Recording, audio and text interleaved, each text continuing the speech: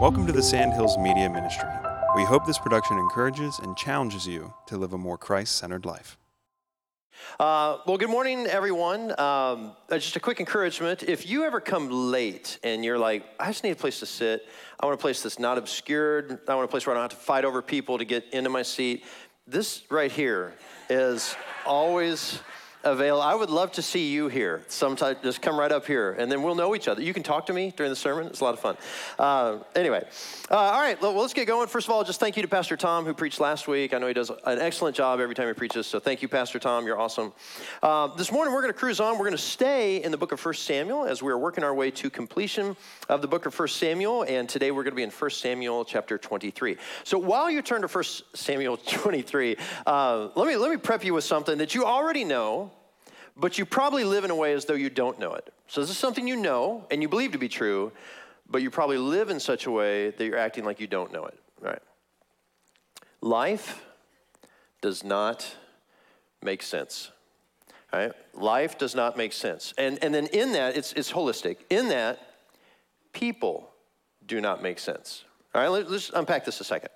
So when you think about people and you see them do something, you will often say to yourself, why would they do that?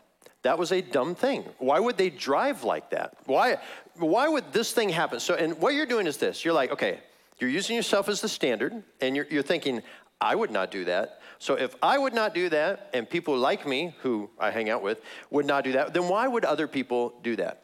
And I would just say this. If you can just release that, if you can just be like, you know what? People don't make sense. If you'll just own that, oh, your life will be so much easier. It just will be. So like when you're driving down the road and somebody does something very bizarre in front of you, you just go, people don't make sense. You know, and like it just doesn't bother you anymore. And then you read the news and you're like, oh man, people are freaking out. Like, how could this be one guy? You can just look at the news and go, well, people don't make sense. You know, and that becomes your go-to. And I'm going to help you out. I'm going to take another step for you. One more step. God does not make sense. God does, again, the sooner you just own it, the easier life will be. Because this is our thinking a lot of times. If I were God, I never would have, insert thing here. Or if I were God of all the universe dealing with me, who is trying to be faithful to walk with the Lord, I would do this in my life. And so all we're doing is we're trying to, again, remake God in our image as though he were just some other version of us. And God is not a different version of us. He is separate, he is other, he is holy. But this is a truth we can all own. God does not make sense to me. God does not make sense to me. Like, I think those last couple words are really important. Like, God totally makes sense. He's God of order. He's sovereign. He's super intelligent, way more than that. But he doesn't make sense to me because I'm just a human. I'm broken. And if we take it all the way, at some point you're going to look in the mirror and go, I don't make sense. I don't even understand myself sometimes. And so that's just the truth we live in. All right, broken world, but you own it, it's going to get better. And how much more so if you were David? So like I keep thinking this the whole time. Like I would love to talk to David at this point in his life.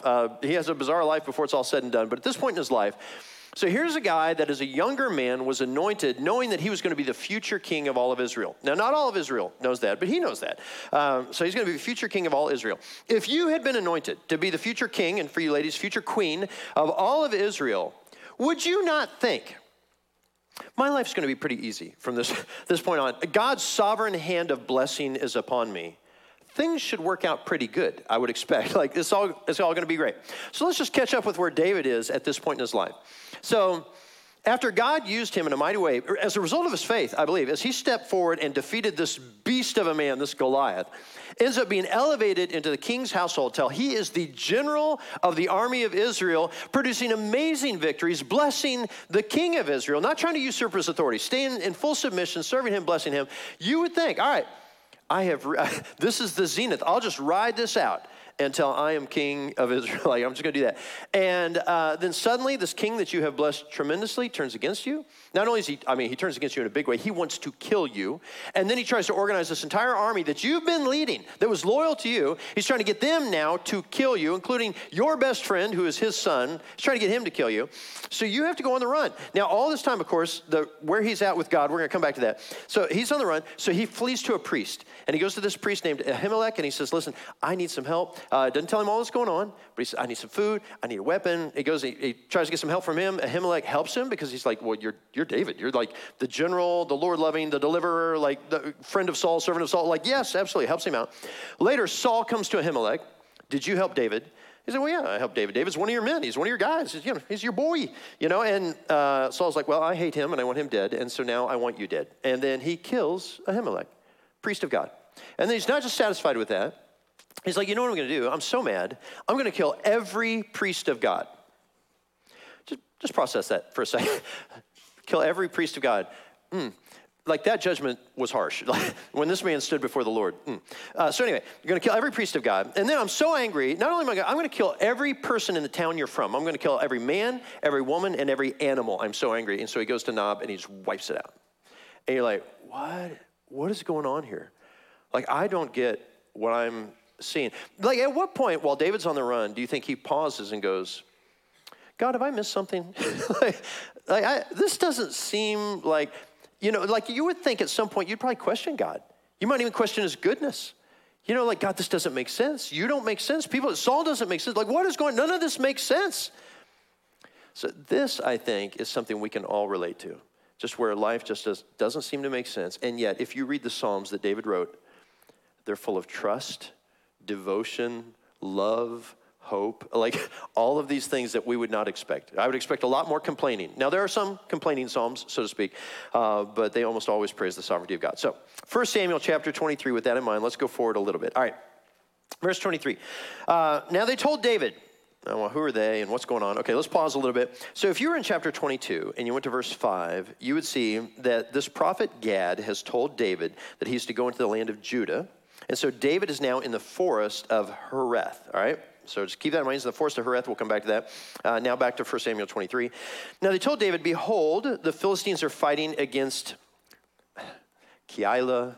Okay, let's stop it. There are experts in the room, Hebrew experts who I've talked to. All right, so this is one of those weird Hebrew words that has this thing called a yod in the middle of it. It's like this comma at the top of a word. And so it's probably pronounced something like Keilah or Keilah or something like that. And I'm just going to fake it as we go through, and we're just going to roll with it. So I'm just going to call it Keilah, and we'll just roll. So you'll be happy with it. I'll be happy with it. You're not a Hebrew scholar, only a couple here. All right, so fighting against Keilah and robbing the threshing floors. Therefore, David inquired of the Lord, shall I go and attack these Philistines? And the Lord said to David, go and attack the Philistines and save Keilah. All right, so let's put it up here. Let's get a map. Love maps again. I say this all the time. In fact, it was funny. I was talking to somebody in here. This is probably a few months ago. And somebody came up to me and they're like, you know what? I love maps too. I was like, we share something. All right. So also too, we talked about the laser pointer. All right. So somebody said, stop the laser pointer. It's like, we're all cats. So we can't focus. So we've started drawing squares. This is what we're going to go with for now. We're going to try this for now. All right. So if you see Gath, southwest corner of the map, Gath has a little red square. That is the area of Keilah. That's the area of Keilah. And so when it says here, too, that David was hiding in the forest of Hereth, the forest of Hereth is just northeast of that smaller red square. So just for some context, but what you really need to know is it's right on the border of Philistia.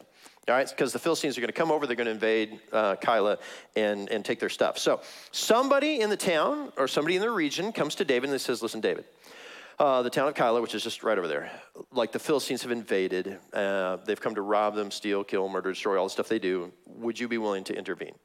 And so David's like, all right, I'll tell you what, hold on. Let me go, and I'm going to talk to God about it. And so he goes to the Lord in whatever way. And we don't know how. I don't know if he goes back and finds Gad, this prophet, or if just the Holy Spirit speaks to him because he has the anointing upon him in a particular way. Only one priest of all of them escaped, Abiathar. He doesn't show up for a few more verses. So, however, David gets this information. He goes, God, and he feels very sure. God has told me that I'm supposed to go do this. And so let's go to the next part here. Actually, before we do, one thing I said a few weeks ago is that when God has blessed you with power and resources, there is an expectation upon you that you will use those to help those who don't have those things. Now, it's not everybody all the time, everywhere, but there are times when just the Lord moves in your life and it's like, listen, this person's in need. You can provide for them. Please provide for them. Very much a New Testament principle from 1 John chapter 3, verses 17 and 18. This is what John writes. But if anyone has the world's goods and sees his brother in need, yet closes his heart against him, how does God's love abide in him?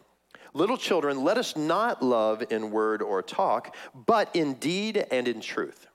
So the idea is this: if you're going to love the Lord, you're going to say you love the Lord, show that you love the Lord by the way you handle your stuff. And in this case, David's a guy who has some power. So these people are powerless, and so he is going to intervene to work in their life. And one thing I love about David in all of this is despite the craziness of life and how people don't make sense, God doesn't make sense, he doesn't make sense, and despite all of this, he never lets it deviate him from his mission that he feels God's called him to.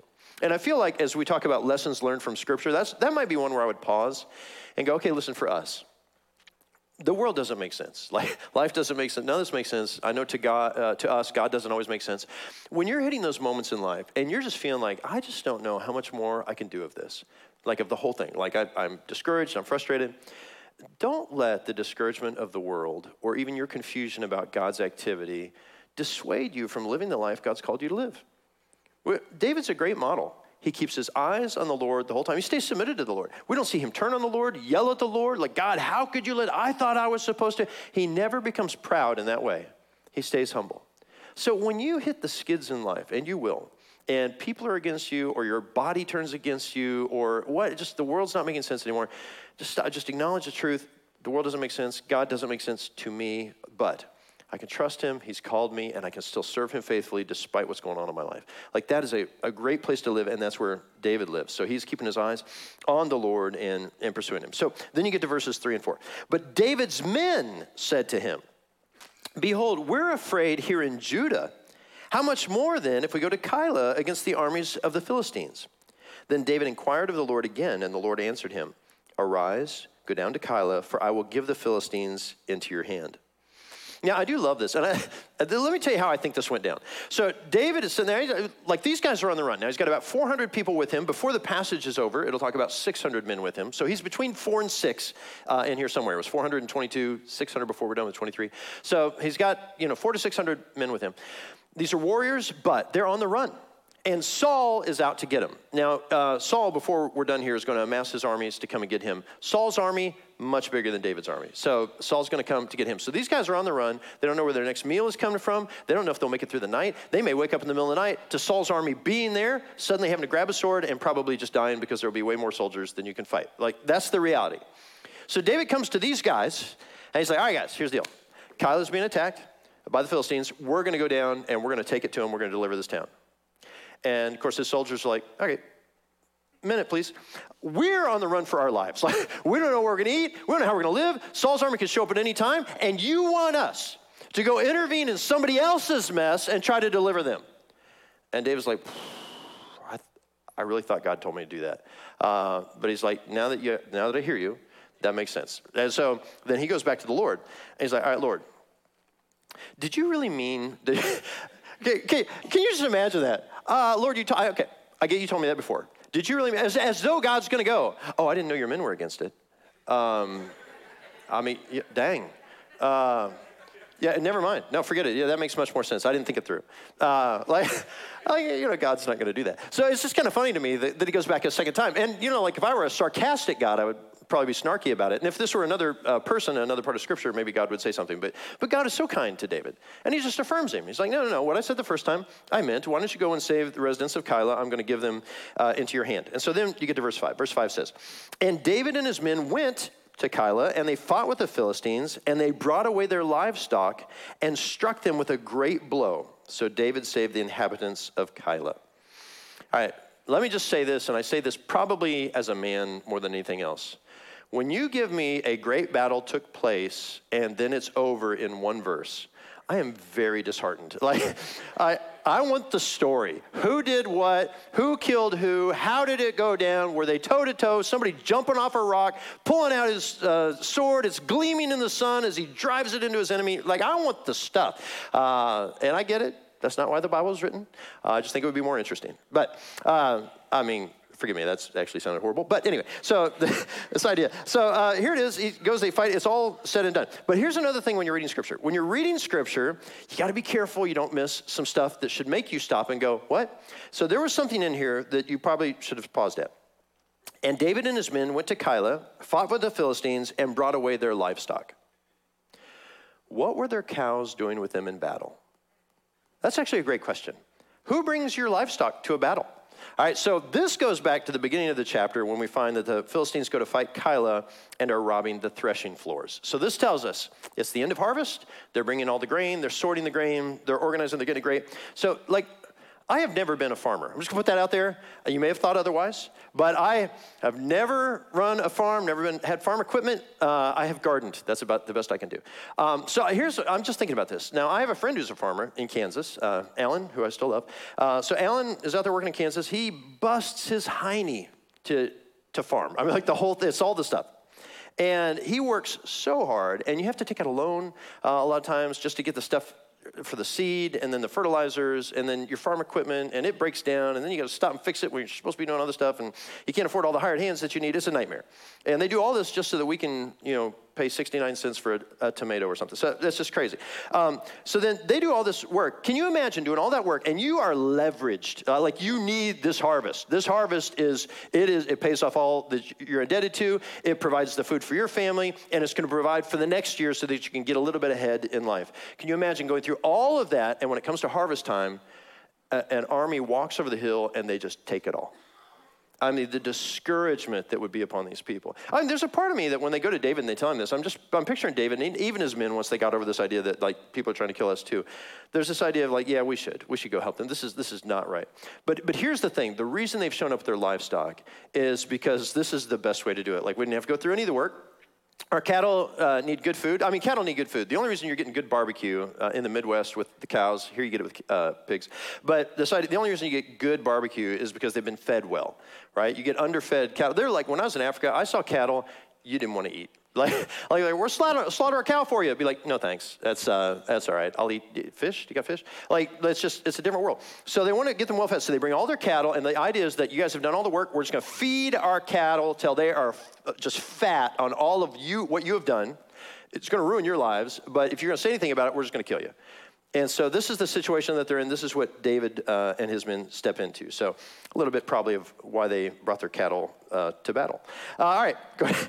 Verse 6. So when Abiathar, the son of Ahimelech, had fled to David to Keilah, he had come down with the ephod in his hands.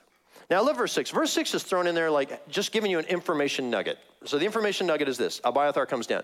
Now it may be because Scripture isn't always kind of chronological, like this happened, then this happened. Sometimes things are conflated, sometimes they're out of order. It might be that while David is down doing what Saul should have been doing, like while he's down in Keilah doing Saul's job, that Saul very well could have just been wiping out the priests at that moment, and that Abiathar shows up, and it's kind of all happening at the same time. But Abiathar shows up, David gets the whole deal, we know that was last chapter, and now he ends up with this ephod. And when it says that he came with the ephod, like there's a part of us that stop and go, ooh, he brought an ephod. Now we don't live a few thousand years ago when this is written, so you're not having that response. But let me just tell you, this is a moment where we pause and we go, oh, he brought the ephod. So the ephod is this garment that they would wear. If you've been in church long enough or grew up in Sunday school, you probably saw one of these. It's this like vestment piece that a priest would put on. It had this little breastplate on it full of jewels. They all indicated this cool stuff. But the thing about the ephod is it had this little pocket in it where you stored these two, I want to call them magic stones, but it makes it sound bad, this Urim and Thummim. And there are two stones that God used in some way, we don't know how, where the priest would, Lord, do you want us to do this? And then, I really think it was something like that. And then they're like, 7, all right, so I don't know. So whatever it was, and I never would say to you, go roll dice to figure out what God has for your life. That's a bad idea. But in this case, there was something like that. And so he shows up with the ephod, and this is a way to hear from God. And so, that's it. Yay, that's a great thing. We want that. So he shows up with that, verse 6. Verse 7. Now, it was told Saul that David had come to Keilah, and Saul said, God has given him into my hand. All right, let's just hold on a second.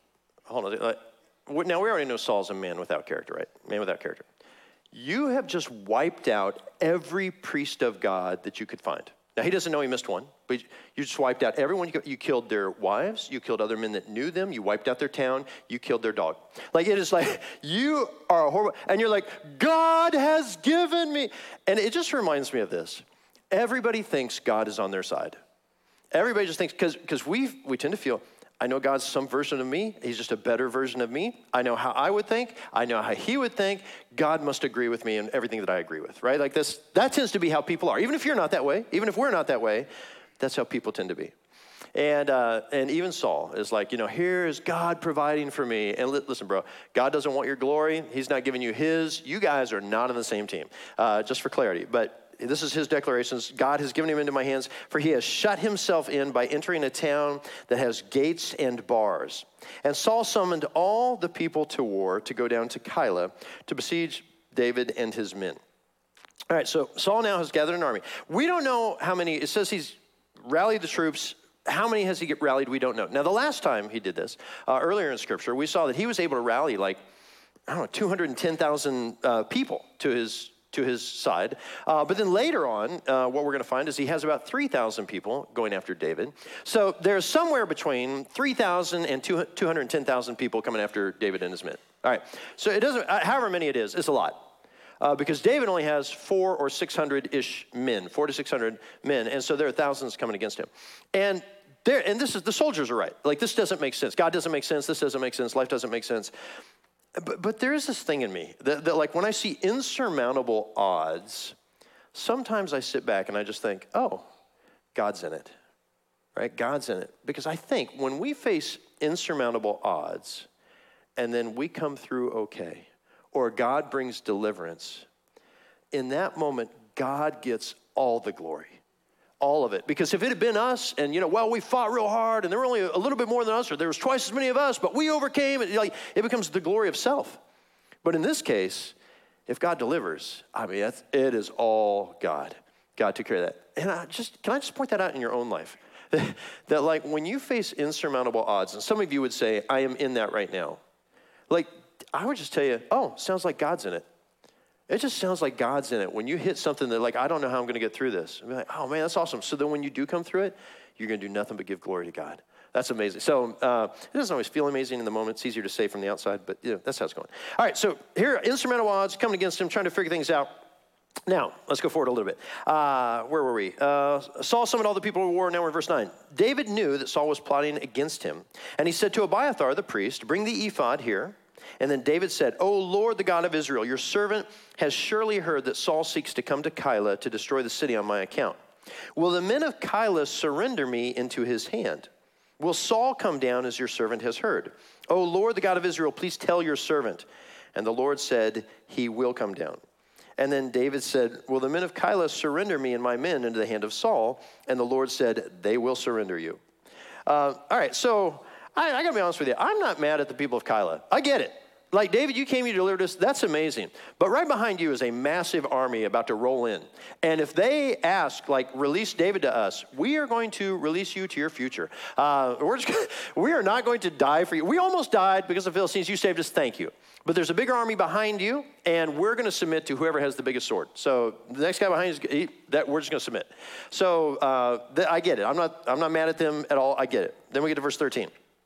Then David and his men, who were about 600, so now we're full 600, arose and departed from Keilah, and they went wherever they could go. They went wherever they could go. I love this, by the way. They just went wherever they could go. They go out, and they're just figuring it out as they go. And it reminds me of just how often in life we're just not sure of our next step. So here's David, has the Spirit of the Lord upon him, has his own personal priest with an ephod, with the Urim and the Thummim that they can just roll and get the will of God. And they're just like, not sure where to go now. We'll just walk in faith. We'll just take steps to trust that God will get us there. If you ever feel like that's your life, I don't have clarity about where God wants me to go, what God wants me to do. I don't know what I'm supposed to do. That's the normal Christian life.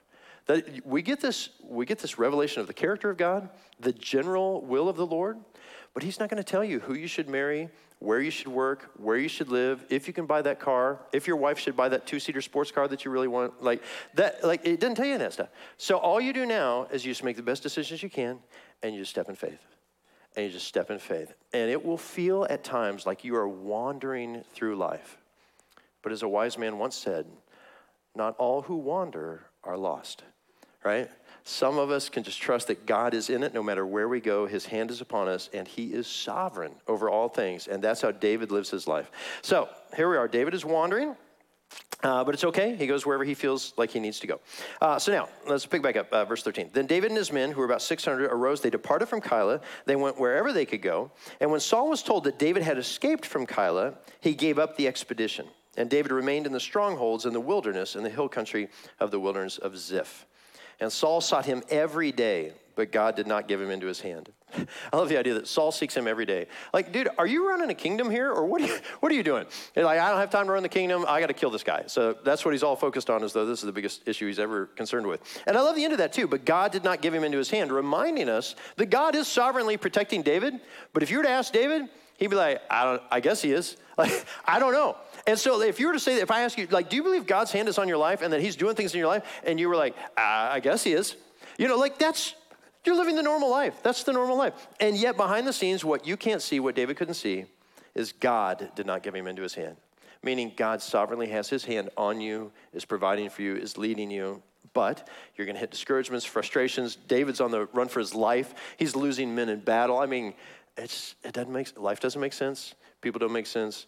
God doesn't make sense to us. So all part of the same package. All right. But Jonathan shows up now, verse 15.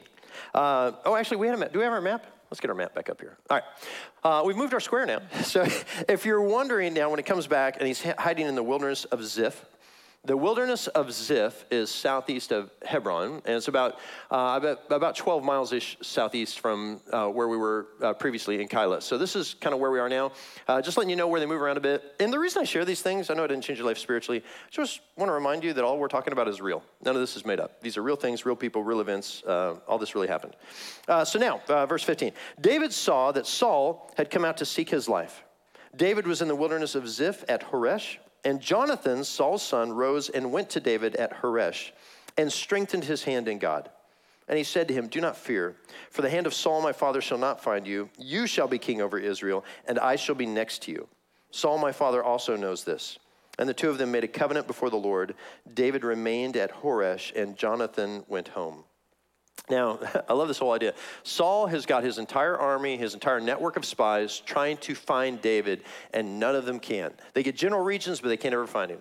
Jonathan, Saul's son, when he wants to find David, he just walks right up to him. It's just like, all right, Dad, I don't know where he is, Dad, sorry. And then he just walks in like, hey, Dave. So anyway, it's just what a great conversation. Here they are hanging it out. Now, I want to draw your attention to stuff you might have missed, verse 16, into verse 16. And he strengthened his hand in God. All right, so the purpose of Jonathan showing up was the purpose of encouragement. He's like, dude, I'm just here to let you know. I got your back. God's got you. Like, they're going to make a covenant again together. They've made several covenants together. Jonathan, being a man of character, is there to show the love of the Lord to David. Shows up to encourage him. They're going to make a covenant. It's the third covenant they're going to make together. Now, one note here that I'm going to tell you as a preview. Neither of them knows this, but this will be the last time they're together.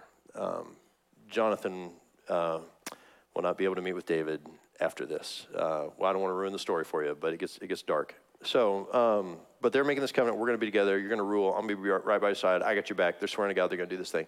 But he's there for encouragement. So again, lessons learned for me before we get too far, and I could put it at the end, but I want to put it here. Like, I think one of the things we're supposed to do, this is a Bible thing. One of the things we're supposed to do is to encourage one another. This comes from Hebrews chapter 10, verses 24, 25. This idea that we spur one another on to love and good deeds, that we don't stop meeting together. God wants us to meet together in assemblies. But then we also encourage one another as the day of Christ's return is approaching. Like, that's something we're supposed to do. And so let me pause. If there's somebody in your orbit right now that is going through a hard time, and you think they might be encouraged if you just texted them to say, hey, I just want you to know, I'm thinking about you today, love you, praying for you. Like, you can do that right now. You can just ignore me, pick up your phone, and shoot it out there, or if you need to call them later or something like that. And I wonder this too. Like, Jonathan shows up to encourage David, who's got to be super discouraged. I wonder if God sent him. I wonder if Jonathan thinks it's his idea, but God spurred him on. And so I wonder sometimes if God does that with us, because he's sovereign, he can do whatever he wants. If there's just times suddenly you feel like out of the blue, like, I need to call this person. I need to text this person. I need to let them know that I care about them, I love them. And even though I can't do anything to change their situation, that somebody at least gets that they're going through a hard time and loves them. Like, that's a very Jesus-y kind of thing. So, like, just want to encourage you in that, something to do. All right. So Jonathan's a man of character, but there are other people who are not people of character. Let's go to verse 19. Then the Ziphites went up to Saul at Gibeah, saying, is not David hiding among us in the strongholds at Horesh, on the hill of Hakilah? which is south of Jeshimon. Now come down, O king, according to all your heart's desire to come down. And our part shall be to surrender him into the king's hand. And Saul said, may you be blessed by the Lord, for you have had compassion on me. Like as though Saul can give the blessing of the Lord to other people. All right, verse 22. Go, make yet more sure. Know and see the place where his foot is, and who has seen him. For it is told me that he is very cunning. So therefore, see therefore, and take note of all the lurking places where he hides, and come back to me with sure information. And then I will go with you. And if he is in the land, I will search him out among all the thousands of Judah. And they arose and went to Ziph ahead of Saul. Now David and his men were in the wilderness of Maon, in the Arabath in the south of Jeshimon. And Saul and his men went to seek him, and David was told. So he went down to the rock, and he lived in the wilderness of Maon. And when Saul heard that, he pursued after David in the wilderness of Maon. Saul went on one side of the mountain, and David and his men on the other side of the mountain. And David was hurrying to get away from Saul, and Saul and his men were closing in on David and his men to capture them. A messenger came to Saul, saying, hurry and come, for the Philistines have made a raid against the land. So Saul returned from pursuing after David and went against the Philistines.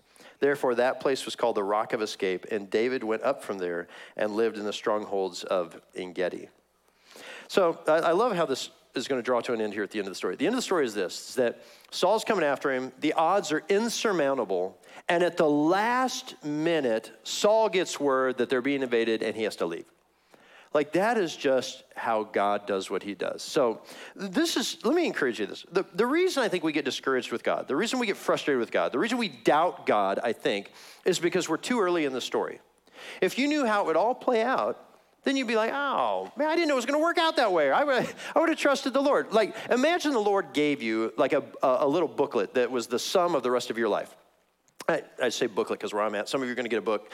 Some get a one-page write-up. But we get this, like, how it's going to turn out. So this is the rest of your life written out here. And you look at this thing, and you're like, oh, it works out. Everything comes out great. My kids turn out great. I turn out great. We go through this dark period, but then it emerges, and God's amazing. Oh, why did I ever doubt? Like, I just think we're too early in the story. So my thing would be this. Why don't you live as though you know how the story is actually written? That in the end, God will come through. In the end, God will get the glory. In the end, no matter what happens, though it be death, we're going to be okay. Like if we would live that way, it would change things. And so now for me, as we bring that idea into the lessons learned, let's land on that. So we get to the lessons learned. I want to go back to what I said at the beginning. Life doesn't make sense. People don't make sense. God doesn't make sense to us. If you're going to ask me my biggest takeaway from this, and even probably just a study of 1 Samuel, is that God is just not ever going to make sense to you. The sooner you own that, the better off you're going to be. That life is full of pain, it's confusion, it's death. That's one side. The other side, depending on where you are in life, is joy, happiness, love, filled with the Spirit of God, like all this great stuff. But it's always a mix of that. I love what one of the authors said that I was studying for this week, Robert Chisholm Jr., he says this: God does not abandon his chosen servants even when he places them in harm's way. Just something about that just struck me like, that's interesting. Like to say, like, this world has brought this against me. You know, sometimes God lets it come against you. Like he's got a purpose he's working that we just don't get. But that's how God is, right? So the reason we know he's that way is because of the gospel. Like, you want to talk about God not making sense. Like if you were to take somebody who doesn't know anything about the Bible or God or how this works, and you explain to them the gospel for the first time, you want to talk about one of the most illogical things that you could ever explain to anyone. The gospel doesn't make sense. Like if you were God, is that how you would save people? Like, I know what I'm going to do. I'm going to take my divine and holy son, whom I love, who is part of me, and I'm going to let him go and die for the most miserable, sinful people who hate me. And then after he dies and they kill him, then I'm going to offer them now, through faith and what he has done, you can be my children. Like, that's not what I'd have done. I would have been like, I'm just going to smoke y'all, and I'm going to start fresh for some people I like. You know, like, that's what I would do. And God didn't do any of that. Like, the gospel doesn't make sense. That one man would take on himself the sins of all others, and that you, through no effort on your behalf, could step into the righteousness of God through faith. That doesn't make sense. What a weird thing. Why would you even do that? So some of my favorite verses, which you need to memorize these, even if you're I don't memorize scripture person. So Ephesians 2:8-9, which I memorized years ago, and I would add to it 10, but I'll give you a pass on just 2 verses if we memorize these. Ephesians 2:8-9. For by grace, something you didn't deserve this, you don't earn this. For by grace you have been saved through faith. Okay, it's not of yourselves. It's a gift of God. It's not a result of works, so that no one can boast. Just this idea that I can have salvation through faith. Like, I don't have to work real hard. I don't have to achieve stuff. I don't have to give a lot of money away. I don't even have to go to church every Sunday. Like all these things, for by grace through faith. It's not of yourselves. And the reason it's not of ourselves is so that none of us can stand before God and say, look what I have done. I deserve to be here. Like, there's going to come a day when I stand before God and God's going to look at me and say, Jeff, why should I let you into my kingdom? And I'll say, there is no reason in the world that you should ever let me into your kingdom. But Jesus said I could come, and I'm with him. All right, so I'm coming in. So to the glory of God, let me pray for us. God, you're so good. Thank you so much. Jesus, thank you for dying for us. And so those of us who put our faith in you, and Lord, may you hear afresh from us as our hearts corporately respond. Jesus, we have total faith in you. We believe in you, that you're the one who came and died for us, resurrected from the grave, satisfying the wrath of God, and that we, by faith now, can step into that undeserved, glorious grace of God, given for no reason other than God is loving to his people. May you be glorified, Father. Thank you for this day. Amen.